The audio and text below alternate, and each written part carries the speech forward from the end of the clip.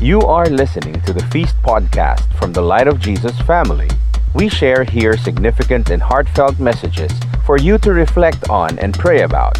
May this message help prepare you to face your challenges, follow your dreams, and open yourself up to God's unlimited blessings. Father, and of the Son, and of the Holy Spirit. Amen. You know the drill, everybody. Say this with me. Today, I receive all of God's love for me. Today, I open myself to the unbounded, limitless, overflowing abundance of God's universe. Today, I open myself to God's blessings, healing, and miracles. Today, I open myself to God's Word so that I become more like Jesus every day. Today, I proclaim that I'm God's beloved, I am God's servant, and I am God's powerful champion. And because I am blessed, I am blessing the world. In Jesus' name, amen. Can I invite you, my dear friend, wherever you are, let's all sing in honor of God's Word. Here we go. Thy Word is a lamp unto my feet and a light unto my path. I am praying that God is going to use this powerful message to bless you today. Anyway, today we're going to take a stroll around one of the most popular Bible stories that you will ever find in the good book. If this were a YouTube video, this would garner the most views in history, especially because, this happened pre-CGI, pre-special effects. It would probably fetch a cajillion views. I mean, no contest, okay? The story that I'm talking about is when Jesus walked on water. How many of you know this story? All right, we're going to talk about this. And one thing that I love about the Bible is that no matter how many times you read a story, a verse, a parable, God never fails to speak something new. I mean, have you ever experienced that? You read a story in the Bible again and again, and God never fails to speak something new to you every single time. That's amazing, right? That's because God's Word is timeless. It's like Levi's, it never dies. It's like Piatos, you never had it this good. It's like mercury drug, na kasi siguro salita ay laging bago. It's like PLDT, it's changing lives. It's like Pop Cola, always tama ang timpla. And best of all, it's like Super Radio DZBB, ito ang balita. I don't get any fee for that, for saying all of that. But anyway, I just wanted to make you smile today. I believe that God's Word is alive and active. Do you believe that? It's amazing. Think about it. That these words written centuries ago is still speaking to people and will continue to speak to people until the end of our days. Because I believe that our God is gonna pour out right now fresh revelation that will speak into your present situation today. Somebody type this in. Speak to me, Lord. Speak to me, Lord. Anyway, here's our message for today, all right? This is our big message, and I hope that you are going to be blessed by this, okay? Here we go. God will rescue you. God will rescue you. May I invite you to open your Bibles to Matthew chapter 14. We're going to read from verses 22 to 27. And take note, okay? Here's the context. Before this happened, the story that I'm about to read to you, Jesus just miraculously multiplied 5 loaves and 2 fish. Into what? 1,000 pieces. We talked about this last Sunday. Matthew shows us now what happens next, okay? Matthew chapter 14, verse 22. It says here, immediately after this, Jesus insisted that his disciples get back into the boat and cross to the other side of the lake while he sent the people home. Verse 23, after sending them home, he went up into the hills by himself to pray, and then night fell while he was there alone. Okay, as we preach this message, we're going to give you 5 game-changing lessons, and I pray that you are blessed by each lesson. Okay, here's lesson number 1. God wants a one-on-one with you. That's right, God wants a one-on-one with you. Let's go back to how Matthew describes the situation, because Matthew uses a very specific word. Okay, Matthew says this, immediately after this, Jesus insisted that his disciples get back into the boat. Question, why did Jesus insist? What was the urgency all about? I mean, Jesus just blessed thousands of people. Why the need to rush all of a sudden? And it's not very clear, by the way, in Matthew's book. But in John's narrative, John gives us a clue. Because John says, listen to this, that when Jesus multiplied bread and fish, it almost caused an armed revolution. You see, the estimated crowd around that time, by the way, was around 12,000 people minimum. Okay, minimum. And so after witnessing this miracle-making moment by Jesus, you know what the crowd wanted? They wanted Jesus to become their president, their military king. So here's one theory, that Jesus might have been rushing simply because he did not want his disciples to be swayed by the clamor of the crowd. And you know, we can certainly learn from Jesus on this point. Because isn't it true that sometimes when people clamor us, for example, to run for a position, a title in government, for example, sometimes we fool ourselves into thinking that people want us. But in fact, Jesus, he was so humble that he was not swayed by the clamor of the crowd because he had followed the will of his Father. And so this brings us now, that's just a quick lesson. This brings us now to the first insight, okay? Jesus sent his disciples and the people away. Why? So that he could be alone to pray. And I'll give you two quick lessons on this point. Number one, being alone is very healthy. Okay? Don't ever get your security from having lots of people around you. Like for example, let me ask you this. How many of you can honestly say that you are comfortable eating alone in a public place? Come on, give me a virtual hands up. That's good. If that's you, that's good. I want you to know that being alone or eating alone in a restaurant doesn't show the level of your insecurity, because on the contrary, it actually shows the level of your confidence. Okay, for me, I believe this, that people who are not afraid of eating out in public spaces or being alone are very secure people. Okay, second lesson. At a certain point in your decision making, here's what you need to do. You must stop listening to the crowd, because there is a sense in which after you consult your friends, for instance, you must also stop listening to them. You need to now go to your inner closet of your heart and then have a one-on-one with God. Okay, in the same way that Jesus had a meeting with his Father, Jesus went up to the hills to be alone with God. We need to also have that regularly in our life. Get away from all the noise and then retreat to that quiet place and then commune with your Lord. Okay, stop always listening to what people tell you to do. Sometimes you gotta hear what God wants you to do. Okay, that's just the first message. Here is message number 2. God will allow you to enter storms. And I know that this is a very important point, but let me explain first. While Jesus went up to pray, you know what he did? He asked his disciples to cross to the other side of the lake. Isn't that what the Bible says? And you know, that's when they encountered the storm. Okay, you know, it doesn't take rocket science to actually understand this. That the reason why the disciples were in a storm in the very first place was because Jesus sent them there, right? And I believe that this will preach to all of you, especially right now, in the context of everything that's happening today. I mean, this pandemic that we are in and all the catastrophes and tragedies that we will go through, I want you to know this, that number 1, a storm is not a symbol of God's punishment. Okay, let me make that clear. Evil is not, and let me say that again, evil is not a part of God's design. God's design is not about evil, but it's about love, it's about healing, it's about purpose, it's about mercy. And number 2, a storm is not a symbol of God's abandonment. You know, when you go through storms, it doesn't mean that God is forsaking you. I have met too many people who believe that when they go through a big trial, it's because God is absent in their life. That's not true. And let me explain it this way. How many of you would like to know why God is allowing this pandemic to persist? Would you like to know why? See, I have the best answer to this big question, and I can sum it up in just 3 powerful words. You want to know what it is? Okay, listen up, because this will change your life. The reason why God is allowing this pandemic to ensue is because I don't know. Maybe 4 words if you say, I do not know. Okay, I don't know.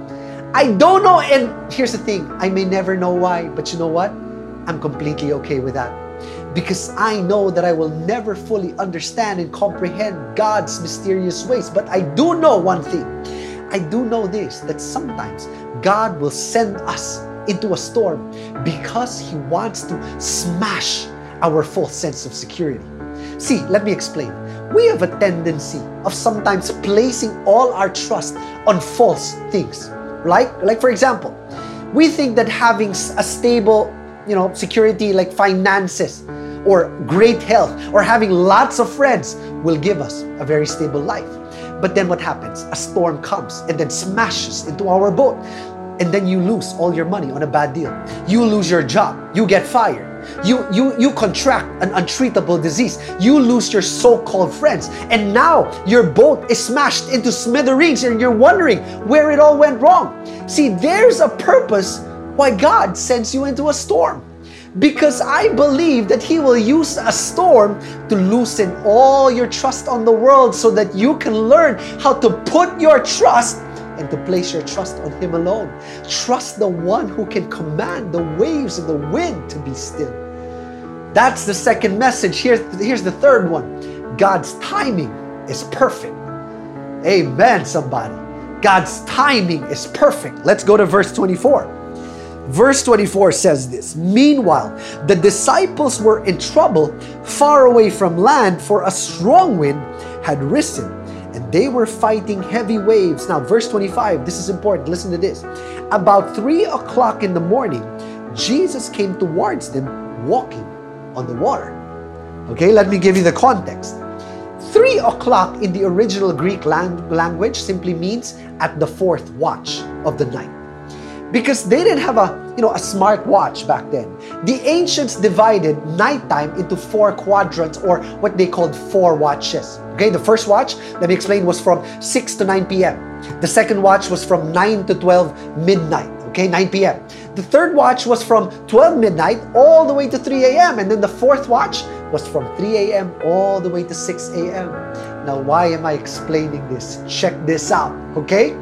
Jesus came not on the first, not on the second, not on the third watch, but Jesus came at 3 o'clock a.m. or what they call the fourth watch. Why is that important? Because God doesn't always come on the first watch. Sometimes God comes at the last watch of the night. Just when you thought that all hope was lost, just when the night is at its darkness, Jesus shows up. Because God is never early. God is not even very late. God is always on time. Preach this to somebody right now. God has perfect timing. I want you to trust in God's timing, that it's always right and it's always perfect. Here's the fourth message. God is still in charge. God is still in charge. Verse 26. It says here, "When the disciples saw Him walking on the water, they were terrified, and in their fear they cried out, 'It's a ghost!' But Jesus spoke to them at once. 'Don't be afraid,' He said. 'Take courage, I am here.'" Whew, very powerful message. For ancient people, in the Middle East, the ocean was a very scary place to them. Very terrifying place. It was a place that none of them could ever control, maybe except for, Aquaman, of course. It was a very fickle place. It would be calm right now, but then stormy the next, just like your spouse. Come on, amen from all the married people. That's why water was a symbol of chaos. But remember what Genesis chapter 1 verse 12 says. "And the Spirit of God was hovering over the surface of the waters." Wait a minute. Let's read that again. The Spirit of God was hovering over the surface of the waters. Can I preach this for a moment? May I? This gave me a reason to smile this week. And if you're doing anything right now besides listening to me, I want you to lean in on this part. Okay? Very important. Are you listening? Okay. How many of you are going through a storm right now? Give me a virtual hands up if that's you. Are you going through a very stormy season, just like the rest of us? If you are, let me announce this to you. And I want you to listen carefully. The Old Testament says that the Spirit of God was hovering over the surface. The New Testament says that Jesus was walking on water. Now check this out. This place that everyone said was chaotic, this place that everyone was afraid of, this place that no one could control, Jesus did the impossible. He walked over the water. Jesus walked over the impossible. So here's the gospel message. The relationship that everyone said couldn't be restored, the breakup you thought you wouldn't get over, that sin that you're having difficulty to surrender, that sickness that you thought wouldn't recover, guess what? Jesus walks over that thing. Jesus is Yahweh. He is sovereign over the storm. He is sovereign over the chaos. It's not over until Jesus walks over. Hallelujah, somebody. He is Lord over that divorce. He is Lord over that bankruptcy. He is Lord over that loneliness. He is Lord over your backsliding. He is Lord over COVID-19. And God says to somebody today, don't be afraid. Take courage. I am here. So preach this with me right now. God will rescue me. God is going to rescue you, my dear friend. And that's how we want to spend this week, to know that God is a God who will pull us up from deep waters because He's a God who cares. God will ask you to step out of the boat, just like Peter, but God's not going to leave you hanging. He's gonna pull you out from that storm, and He's going to rescue you. Let's pray, everybody. Bow down your heads. Feel God's presence in that place of yours. Heavenly Father, thank you for touching the innermost parts of our being right now, in the places that scared, in places that fears the unknown. And thank you, Jesus, that you are ministering to somebody today, that you are assuring them and giving them the encouragement and hope to know that you are a God who rescues, a God who saves. And so thank you, Jesus. We pray for the rest of the message that it will minister and bless us. In Jesus' name. Amen. Hallelujah. One more time, let's all sing in honor of God's word. Thy word is a lamp unto my feet and a light unto my path. God bless you, everybody. Please welcome right now Brother Bo Sanchez. And God will rescue you. That's our message for today. And hi, everybody. This is Bo Sanchez, and thank you so much for joining us. I need to continue the exciting part of the story. I'm not saying that the first part is not exciting, Jesus walking on the water, but this one we can identify. Then Peter called to him, Lord, if it's really you, tell me to come to you walking on the water. Can you imagine this guy, volunteering to say, Lord, I know there's a storm, and I know that there are waves, and I know the strong wind, but hey, Jesus, call me. I also want to walk on water. And then Jesus answered, yes, come, Jesus said. So Peter went over the side of the boat, and then get this, and walked on the water towards Jesus. What a guy. And who said the Bible is boring? My dear friend, if somebody's going to ask you, a friend, whoever, hey, who in the Bible walked on the water? The answer is not Jesus. The answer is Jesus and Peter. He actually walked on the water. Now, not maybe, long, not many steps, but he did. He actually did. And this guy who, was all guts and glory, volunteering, so all of a sudden, he lost it. He lost the faith. And it says here, verse 30 to 31, but when he saw the strong wind and the waves, he was terrified and began to sink. Save me, Lord, he shouted. And Jesus immediately reached out and grabbed him. You have so little faith, Jesus said. Why did you doubt me? You know what, as a teenage preacher, I remember one of the earliest talks I ever gave was titled, Keep Your Eyes on Jesus. And it was based exactly on this Bible story. Because let me replay that message for you if that's okay. That in life, you have a choice. You can focus on the winds and the waves around you, the circumstances and the people and the news around you, or you can focus on Jesus who is in front of you. And I'm telling you, if you focus on the winds and the waves, you will be discouraged But if you focus on Jesus, your faith will be lifted up and you will be confident and you'll be able to walk on water. My dear friends, that message is powerful. You know, in this pandemic, so many people have written to me, hundreds of people telling me, Brother Bo, please pray for me. I'm having an anxiety attack. And they say, I can't eat, I can't sleep, I can't breathe, I can't live. What should I do? And you know, when I write to them, I said, the first thing you've got to do is right now, you've got to shut down the nonstop flood of COVID news in your phone because that's what you're focused on. Listen to me. We live in a very unique world where you can, in the touch of a button, know how many COVID cases are added every single day in places that you've never been. Kazakhstan, Uzbekistan, you know, it's like, where are these countries? But you, in a touch of a button, you know what's happening there. My dear friends, if right now you're going through an anxiety attack and you feel like you're drowning, shut off the faucet. And I want you to start focusing on God and His love for you, not on the news that's around you. Is that clear? Keep your eyes on Jesus.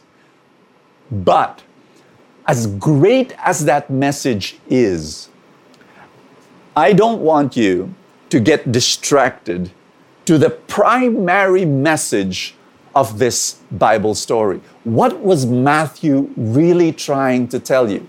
Are you ready? Here it is. That even if you lose sight of Jesus, and even if you get distracted with the winds and the waves and the circumstances around you, and even if you fail, listen to me, God will rescue you. This is message number 5. God will rescue you. I want you to give me 100% attention before I say my next line. This story is primarily not about how strong your faith should be. This story is about how strong God's love for us already is. Did you get that? I hope you did. You know, we have a tendency to read the Bible as an ethical lesson, always as an ethical lesson. Do this, do that, improve here, improve there.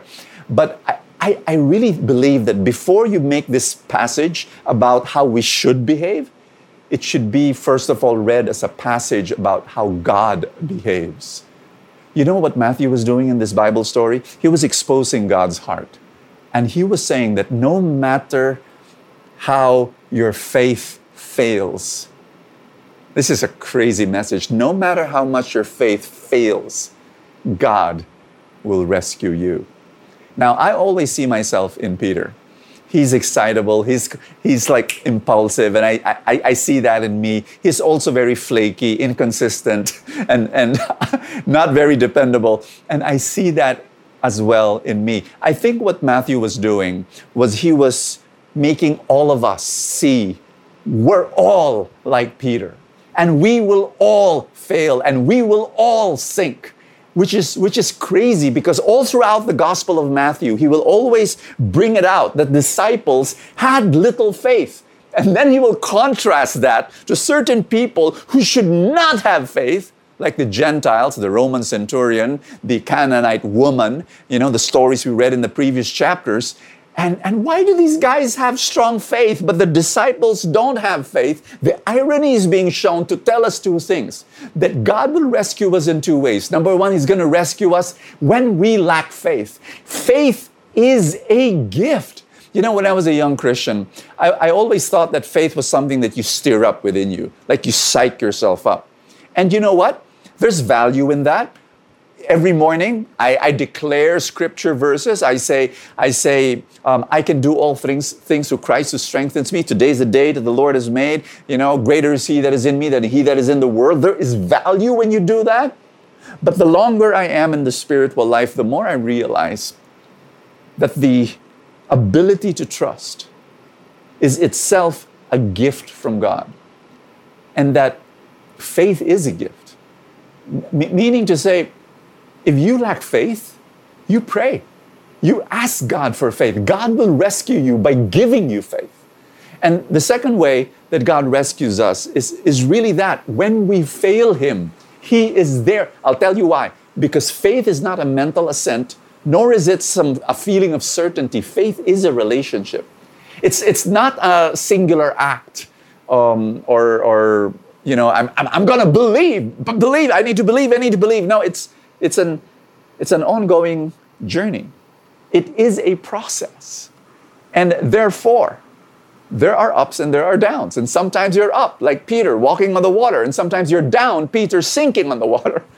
And this is the most beautiful part of Jesus, is that when Peter was walking on the water, Jesus was reaching out to him. And when Peter was sinking in the water, Jesus was still reaching out to him. Imagine if something else happened. Imagine if Jesus just allowed Peter to sink on the water. Imagine if Jesus just allowed Peter, oops, he's gone. And then he climbs back to the banca, to the boat, and he says, I have an announcement to make. Disciples, that's what happens when you lack faith. You sink. Let's now pause for a few moments of silence and remember our dear brother Peter. 1, 2, 3, 4, 5.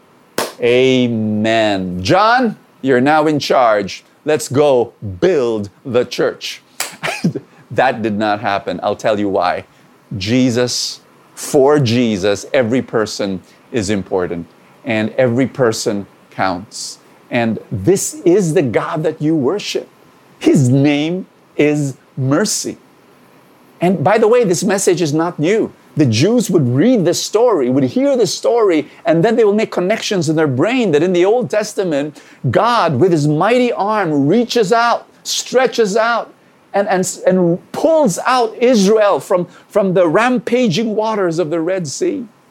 And I want you to know this, that because faith is a journey, it will take time for your faith to grow up. And there will be ups and there will be downs, and that's okay. God knows that you will sink.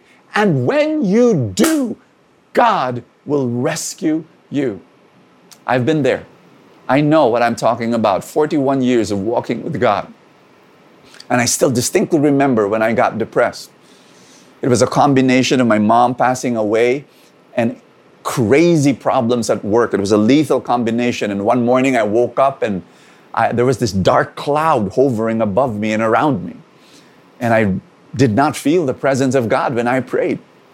Of course, when I look back, I said, oh, God was there. But at that time, I did not feel God. And at a certain point, I was so discouraged that I wrote a resignation letter to the ministry elders. And I said, look, guys, I've reached a level of incompetence. I'm quitting. I cannot serve anymore. I cannot lead anymore. And I was just giving up. Thanks be to God, after 4 months, 4 dark months, light began to pierce through the darkness.